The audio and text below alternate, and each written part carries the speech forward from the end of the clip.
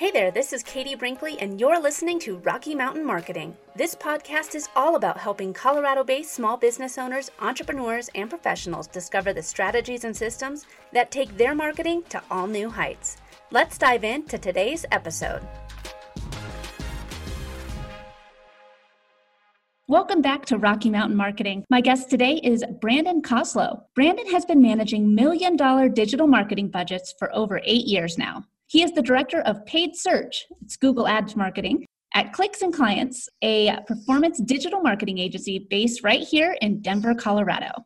Some of the clients he's worked with have varied from household names like Xfinity to neurosurgeons and scrappy startups. A self-proclaimed marketing nerd, Brandon is also an avid snowboarder and avid tennis player. Brandon, thank you so much for coming on the show today. Thanks for having me. It's great to be here. Well, tell our audience a little bit about you. I gave a kind of a bird's eye view on what you do and how long you've been doing it, but tell us a little bit about where you grew up and what life was like growing up. Okay, all the way back.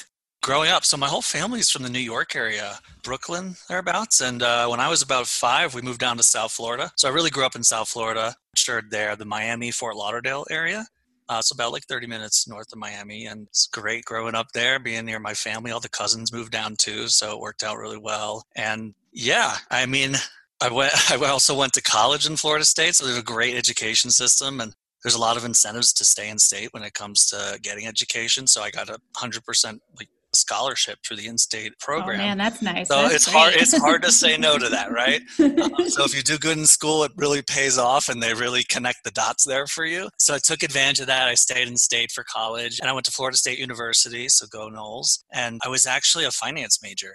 And so I'm really into data, really into Excel spreadsheets and kind of analyzing businesses. I was also an entrepreneurship major as well, like a dual major. And, I took a class called Search Engine Optimization, which was 10 years ago, wasn't a huge buzzword yet, and realized, with a couple of my classmates that we could get paid to help companies do this and maybe even $50 an hour and maybe this is big, this is what moves the needle. And so me and a couple of friends in the entrepreneurship program kind of put together this kind of local business serving the Tallahassee area around our college and started using our network and the college angle. They had, through the entrepreneurship program, they had a student business incubator, which is now a kind of a concept that's spread throughout the country as these business incubators, where they provided us some resources. So we had office space, we had computers, printers, just space to work as a group and access to I would call him a consultant, really seasoned. I don't know if he was a full-time teacher, but essentially he was available to us for questions and he had experience working for Visa. And so I call it mentorship essentially. And, through that program, we had a couple interns, college interns. We had a part-time employee that was helping us with admin work. But back then, nobody knew what SEO was. And some people do, but small business owners is who we were talking to. And they knew they needed a website though. So we generally could get working on a website. And if they had one, ads are immediate results, right? It's very much the SEO game is important, but there's a delay, right? So that was definitely harder to get, either for us at least, to sell and to get people to pay money for, but it happened. And that was kind of my intro to digital marketing, really just kind of bootstrapping it and figuring it out and kind of going for the ride of where it leads you. Yeah, and I love the fact that you were a finance major. So you're I like Excel spreadsheets and all that. But you realize really it's a lot of data. It's a lot of kind of the same ideas for optimizing your SEO and kind of looking through Excel spreadsheets. Tell us a little bit what brought you out here to Colorado. And we heard so much about your career journey already, but what brought you here to Colorado? Yeah. So when I was working in Miami, I had about an hour commute each way. And that, after you work from home, you realize how much an hour commute each way really is. But, I was working for the company and my actual, I would say, all of my team was remote. So my boss lived in North Carolina. Another team member was in another part of Florida. And there was one other person in the office, but I didn't need to necessarily be there day to day. And clearly we had a remote team already. and another person in our office moved to our Atlanta office. So we had an office in like Vero Beach, Florida, Miami, Florida, Denver, Colorado, Atlanta. And a team member in our office and where I was at moved to Atlanta, and I was like, oh, we can do this? Like we can leave? Like, so that was one of the precipitating thoughts. The second was I went on a trip to Alaska. I visited a friend in Alaska, and it was, I don't think it was summer yet. The leaves were turning. It was changing seasons. Actually, it was the end of summer. That's what it was, because it was almost snowing. Like part of the trip, it was snowing because we went up north. It's very crazy how the different seasons work. So there's no seasons in Florida, by the way. It's hot always, and it's just hot or more hot. And it's very humid in Florida. But I got to Alaska, and I was like, all these mountains, this hiking, this nature. The air was cool. So at the time of year I went, it was 40 degrees out, but the sun was out. So like the air was cool, but the sun was on you, so you weren't cold. And to me, this was like, what? This exists? Like this is the life. This is what I want. I don't want to be hot and humid in Florida. So between that and kind of the button, it clicking with that guy moving to Atlanta, I realized, hey, I can, my lease was also up in where I was at in Florida. So I had to make a decision anyways where I'm going to move to, like whether it was down the street or whatever. And it all kind of precipitated to me asking the business, hey, can I move out to the Denver office and kind of give it a shot out there? And, my family's in South Florida, but I can always go back. It's not like, I was single at the time. There's not a lot of furniture in my life. Like what is really the cost to do this? So so why not? Yes. And then that was like 5 years ago, and I love it out here. I just love it. Awesome. Yeah, it's once you get to Colorado, it's definitely a hard place to leave. So that's really interesting to me that you also mentioned that you had a double major in entrepreneurship, and as that's something that I never even thought about as of having a entrepreneur major. Tell us a little bit about what some key lessons or advice you might have gotten back when you're in school, or that you've learned over the years that you think is the biggest piece of advice that you'd want to give to somebody that's getting ready to start their entrepreneurial journey. Okay. So there's a couple things in there. So the program there, having a dual major. So there's overlapping business classes. And so there's additional classes that were very like how to, like choosing an LLC versus choosing a sole proprietorship versus we had business challenges. Like I think they gave us like $100 and they said, create the most value. And it's like, and you're in a cohort. So at the college I was at, it's called the Jim Moran Institute. Jim Moran owns a bunch of Lexus dealerships. I'm sure his empire is bigger than that. I'm probably doing him an injustice, but like he essentially then donated a bunch of money. They built out like the School of Entrepreneurship within my college. And now it's called like the Innovation Center. It's evolved big time since then. Yeah, so that was really good. And being with like-minded individuals that are hungry and like looking for like, what's my path? What's the opportunities here? It's interesting how everyone goes their own ways. Like one of my partners, when we started that business, one is now I believe a trial lawyer in Tallahassee in Florida.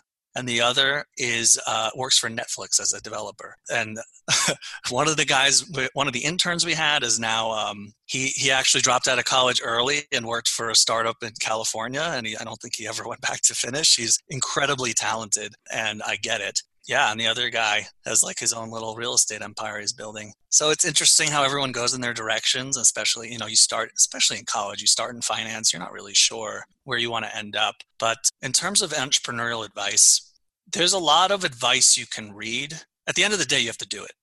You learn by doing, and you have to understand that you're going to fail and that you're going to make mistakes. It really is part of the process. Like it really is. It's not, you hear people say like, you're supposed to fail, or fail faster is one way people say it. If you look at failing as learning and you understand that there's no way you're getting through this without making a mistake. It's going to happen. So just a lot of your mind, you really have to protect your mindset and cultivate your mindset of how you approach the world, how you approach the problems, how you approach rejection. Every problem that you run into is also an opportunity because other people are running into those problems. And every opportunity every service, every product is just solving a problem, right? And when you're employed at a company, you're solving problems, and you ideally are solving problems you're interested in, right? So that's kind of how I think about it. And really, you just You can read a lot, and I love reading, and I'm really about education. But there was a time in college for me, though, I would read too much. I would read too much and not take enough action. And it's really easy to kind of try and build the perfect machine and then start doing it. But there's definitely something to be said is really just get going, that minimum viable product, get something that's presentable and that you can at least start a conversation with your ideal market with, or just anyone. Use your network. I mean, that's like, even as I grow out of college, I realize how important my network is, who my friends are, who friends of friends, like those are the people that get you the meeting or the coffee time or whatever. 10 or 15 minutes can change your life. It's crazy. I love you brought up two very important things that I've learned since I became an entrepreneur, and that is mindset and networking. Both of those things I never even occurred to me but when I had my corporate job. And it's so important to have the right mindset as an entrepreneur and to be networking, because you never know, like you said, the friend of a friend, or those are the people that are going to help you gain new clients and new customers. Those are the people that you want to try and relationships that you want to fulfill and sustain. So let's move right along to what I cannot wait to talk to you about is Google Ads, because we know how important the Google is and how expensive it can be if you're not doing it the right way. So talk to us a little bit about paid search. Oh, wow. That's an open-ended topic. Yeah. So in terms of expensive mistakes, I'll give you the spectrum of I've seen a lot in terms of different clients that I've worked for at the agency I work for. And there's different levels of sophistication depending on your spend, whether you're a small business, whether you're a B2B business, or you're a huge insurance Goliath that's like Geico, right? The levels of sophistication gets pretty intense, and I've seen a lot of different levels. I'd say, just to give you an idea, like the most recent client that I did an audit on spends about $400 per click on an ad. And when you're at that level, this is for emergency services, and a deal could be anywhere from $2,000 for them to $100,000. And so in search, what makes search interesting and unique is that the person is telling you what they want. Like there's no other platform where they're typing it in. This is what I want. Give it to me. And you can really, it's customer intent. So you know this person is ready to buy or ready to make a decision or is ready, you know what step they're at. And you can write the perfect ad, right? And that's kind of the game. But, when you're at $400 a click, for example, every at-bat is important. Every click is important. Every impression is important, especially for this client where there's not a lot of impressions. An impression is essentially a search, right? So low volume search, really expensive searches, we want to make sure we want to do everything in our power and build out this account in a way that when we get the opportunity to get in front of someone that has an emergency, that we put the right ad in front of them, we get them to the right landing page, and we eventually get them to do business with us, right?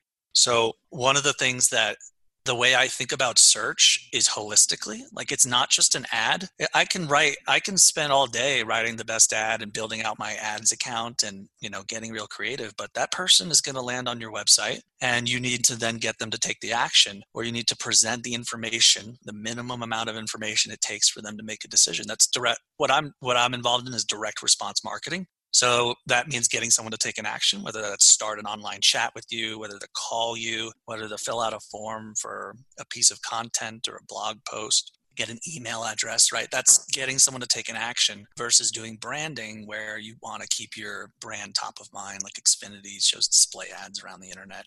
So where to go from here? There's just so much. Maybe where. Yeah. So, well, and I was going to say you start. Yeah, no. Well, I was going to say that kind of leads me right into a good question here. Let's say that you have somebody who is in the home industry, a home organizer, a realtor. There's so many of them out there. What do you think a good strategy is for somebody that's in a market that is oversaturated? How do you kind of help them navigate a budget, and what kind of call to action that they should be trying to use with Google Ads? Sure. So there's a couple things there. The first layer is remarketing. So people that come, so I'm assuming if you're a realtor, you may be doing some form of email marketing. You may have a Facebook page or a LinkedIn page. You may have people coming to your website because you send them there to look at properties. You might have some kind of SEO ranking already. So the first layer is remarketing. So what we do, or what you can do, what I advise is someone comes to your website, whether they fill out a form or not, you then can do two things. One is display remarketing, which means now they go to YouTube or they go to Yahoo or they go to CNN or Fox News, and you show your ad that reminds them, oh, if you're still in the market, or hey, I'm the greatest realtor in the world, take a look at me. And you can actually control, how often they see that. And it's not meant to, there's definitely a level you can get to where you're following people around the internet. I'm sure you felt it where, Facebook knows what you want before you even know it. But the strategy is, people get distracted when they're on your website. They're in a doctor's office when they're looking at it. Their kid needs something, whatever the reason may be. The idea is to bring them back or just to remind them to call you, right? Even that's nice. So there's display remarketing and then there's search remarketing. So especially if they go back into Google search now and they start looking for realtor, like plus zip code or realtor Denver, right? Or how do I find a mortgage, whatever that term is, right? For me, I recently bought a home and I'm looking for closets. So I'm typing in, custom closets or whatever that phrase is. You can put your ad there, right? But we're still on the retargeting topic. Let's say they leave your website, they go back into search, they type in a search. If they click your ad again, they're really interested. They really want your service, and your messaging is resonating, and you brought them back. And we usually pay more for that click because that means they're further down the funnel. They're closer to making a decision. So that's like layer one. If you do nothing else, at least, and I extend that to social media, Facebook retargeting, you get great engagement. Retargeting in general would be my first layer there, including search. What's beautiful about search, and again, is it's not like taking out a newspaper ad or anything. It's not a flat price. It's not like, hey, you get this piece in the newspaper and it costs you $500 a month. That's not how paid search, Google ads work. It's based on an auction. It's like going to bid for a car. You only pay what the other people in the auction are willing to pay. So if you're bidding on custom closets Denver, the cost of your ad is two things. One, you only pay when they click on your ad. So you're not paying to show an ad and nothing happens. You're paying for something, an action. They come to your website, right? Or they can click to call directly from their phone, which is great if that's what you're optimizing for. So you're only paying when they click, and then the amount you pay per click depends only on what other people are willing to pay. And there's all kinds of optimizations that go into it and how we get that cost per click down. The simplest way to just put that in, there's 50 ways to strategize, and we can talk about those ways. But on the basic level, just to explain to people, like Google makes all their revenue off of pay-per-click advertising. It's 99%, right? They only get paid when someone clicks. So if you write a better ad that gets more clicks, Google makes more money. And so they'll actually give you a discount. They'll say, hey, your ad is X% better than the next guy's ad. So we'll give you a little cut off the price because we're actually going to make more money in the long run by running your ad. That's one way we get the cost down. And then there's actually optimizing. And it sounds crazy if you're not in the industry, but every search has a different conversion rate. So we have tracking down to the search term level. So we actually see what people are literally typing in, and we're bidding differently. So we're telling Google what we're willing to pay differently by the search, and we're writing a different ad by the search. And different businesses have different levels of, we could get really granular, but what really moves the needle, right? I don't know if you've heard of the Pareto principle, the 80-20 rule. But it's what are the three things that move the needle the most? So the 80-20 rule is generally in a business, it's not always 80-20, but it's a big chunk and a little chunk. So it'll be 80% of your sales come from 20% of your customers. And you have a bunch of other customers, but the bulk of your revenue and sales are coming from a smaller cluster, like 30%, for example. And so if you only have a limited amount of hours in the day or a limited amount of resources, you really need to attend to that 30% that give you the 70%. So generally when people talk about it, it's the 80-20 principle. It's also known as the Pareto principle. It's really useful, especially when you're bootstrapping and you really have to prioritize. I mean, that's another part of entrepreneurship is prioritization. Yep. And I was going to say that is a great segue into my next question here is, let's say someone is ready to take the plunge into pay-per-click ads and spending money on Google. What would you say, and I know you've worked with some big companies, but you've also worked with some startups. What would you say a good budget is for someone to say, okay, Brandon, I want to hire you to help me get more customers in here. What would be a good starting point for a small business that's never really spent any money on Google before? Yeah, it's a good question. So there's a couple ways to think about it. We think about it as what is the cost per sale that makes sense for your business? So how much is a lead worth to you, right? How much is a phone call worth to you? How much is a website contact form worth to you? If we get someone to talk to you on live chat, what is that worth to you? Like our lawyer clients know, like 80% of our conversions are on chat. So A, we have to have chat, and B, we know a chat is worth X, right? Now, if you're just starting out, you don't know, you might not know that answer, right? But let's say, but you know how much your deal sizes are or what your selling is worth. So you're not, you can't pay $100 per lead if the person's only paying you $50 when if you convert them to a sale, right? So there's some basic math there, but if you also think about it this way, it's like, okay, well, if I'm willing to pay $100 a lead or $100 per sale, my budget can't be $100. I'll never get any answers as to is this working or not working.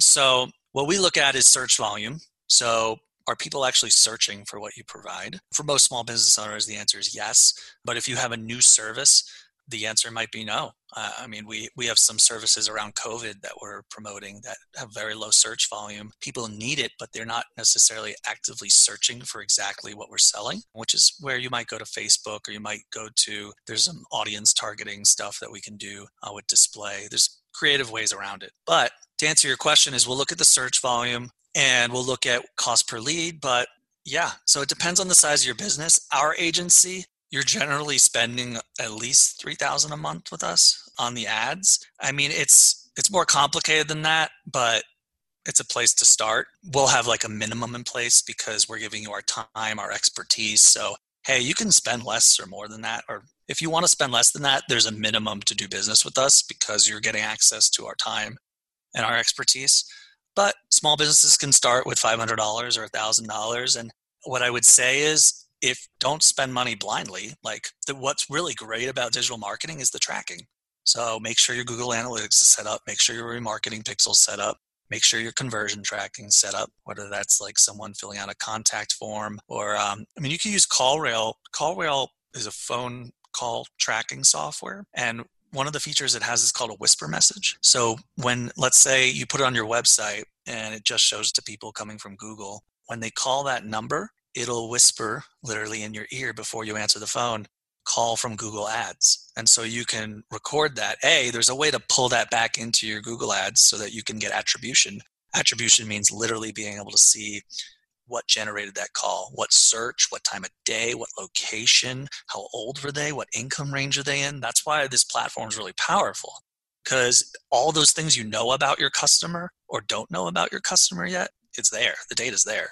And then you can see what they do on your website with Google Analytics. So there's a lot, right back to the Pareto principle, right? There's a lot to look at. There's a lot to dig into. And it's kind of knowing where the juice is at first, and then, at what stage you're at. But back to my point, there's some really kind of basic setup so that when you spend your money, you know what it's generating for you. And generally, I liken it to jumping in a pool. Like, the pool is safe, you want to go swimming, but you don't know how hot or cold the water is yet. And so you jump in, and sometimes you're profitable immediately, and sometimes you break even and you need to make some changes and move things around to get profitable. And then sometimes you're not profitable and you make the decision like, hey, do I bring in an expert? Am I just doing something wrong? Or are the people buying ads just so much more sophisticated than me that I can't do this? And that's not generally the case, but put it this way. One way to think about cost per click is how much revenue do I generate from a click? And if a company's really good at upselling, cross-selling, getting you to refer you to a partner of theirs and they get a referral fee, then they've made more money off the click, right? Every business is trying to essentially maximize the revenue from their customer, right? So when you get really good at that, you can kind of get really good at search too. Now, you brought up a good point too, that a lot of people might not really understand, and I'd love to have you explain it just for beginners here, what a pixel is, because there's the Facebook pixel, and these pixels are so important because you can learn so much about your customer, where they drop off, where they continue to go after they visit that first page. Talk to us a little bit about the pixel. Sure. So there's a few different kind of pixels. There's a conversion tracking pixel, which Google Ads has. And essentially that tells me, I set it up that, anyone that hits a thank you page, which would generally come after you submit a form, for example, anytime someone hits the thank you page and they came from my ad, it fires a pixel. So, it's a piece of code on your website that you or your website person can install. If you're using WordPress, there's plugins for that. It's not rocket science, depending on your website, right? If you have a custom built website, you really need the guy to do it for you. So you install the pixel and it relays back the information to the Google Ads platform across all those variables we discussed. So I'll now know the search and what exact search term led to that thank you page. And so now I know, hey, this search converts to my goal at a higher percent, more often than other searches. I can pay more for that search. I want to show my ad more there. That thing works. That works, right? Do more of what works, do less of what doesn't work, right? So this is your feedback loop, essentially, right? It's how do you know if anything's working? This is it. So it's telling you that you can pull this in for calls as well. If calls are your goal, it's a little more complicated with calls, and you can use Google's built-in call tracking. That's not a pixel. They actually give you a phone number, and they'd say, hey, if the phone call lasts over 2 minutes, then consider that a conversion, right? So that's newish in the platform, where they'll provide you that phone number and that kind of layer of tracking. But you're essentially setting up conditions at which you want to know a customer took an action on your website, and then you're pulling that back into the platform so you can see it. And it happens immediately, automatically. Once you set it up, it's great. It's how you know, and it also tells you on the ad level as well. So you know which ad is driving these conversions as well. And like I said, it's a big deal. Once you start getting into there and you're trying to imagine looking at all these searches and not knowing which one is getting you customers, right? So this tells you that. The other one is a remarketing pixel. Like that's how you are able to create that remarketing audience. And it needs to be on the page so that it then, we can get technical. It's kind of like creating a cookie. And then when someone comes back, it recognizes that visit. And it's pretty cool the way it works. But essentially, once someone visits your website, they're tracked, and unless they go to incognito mode or they sign out of their Google account or they do something very different, you can essentially know where they go around the internet, because Google's a behemoth, right? They not only own Gmail, that you're logged into your account, so they know all the internet. They have inventory. So when I say the display network, they have inventory across most of the internet's websites. It's like 90% plus. They're the largest display network. So that's where you can show that ad on Fox News or CNN or Yahoo.com or YouTube. YouTube is the second largest search engine. So Bing has like 10% of the search share. You'll see lower cost per click there, but obviously 80-20. If you only have so much time in a day, you might want to focus on Google to start. But yeah, that powers your remarketing. What's cool is that where Google's getting good is because you're logged into your account on desktop and mobile for your Gmail account, for example. If you go to the website on desktop, we can still show you ads on your mobile phone. We still know because you're logged in on both. Yeah. What's crazy is like Gmail ads is an ad type, and you can set it based on what emails in your inbox. Like if the competitors are there, if I see you're getting a mortgage, for example, or talking to a realtor, then maybe you want to redo your floors, or maybe what's the next step in that process? And I can get myself in front of that before you start thinking about the service, right?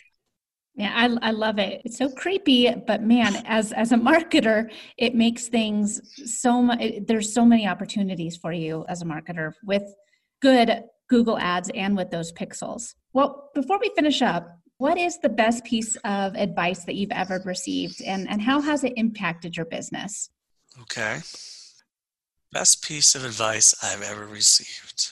It's probably around mindset, because that permeates everything you do and everything you encounter. So being that lifelong learner, meaning like being open-minded. Another thing I value is like, I try not to, is where I'm not interested in being right. I just want to get the result. So like kind of separating yourself from that. Like at the end of the day, I need to get something done, or I need to get, I'm responsible for performance or, sales at my job or whatever that may be. And ultimately it's kind of like leaving your ego at the door and having good ideas. I mean, you need to have good ideas, but like, I don't care where a good idea comes from, if that's an employee, a coworker, or if I'm wrong about my idea. It's just, I just want the truth. So it's really being beholden to like valuing just what works, what's true, and kind of keeping that open mindset. So, because that permeates everything you do. I love it. Well, Brandon, this has been such a great conversation. Where can we find out more about you and your business online? Sure. So you can find me and the agency I work at clicksandclients.com. Feel free to reach out to me and connect with me on LinkedIn. Brandon Koslow, and that's it. Awesome. Well, thank you again so much for coming on the show today. It was a bit of a deep dive into the world of PPC, and I'm sure that there will be a lot of follow-up questions for you on LinkedIn, but this has been really great. Thanks again. Sure thing.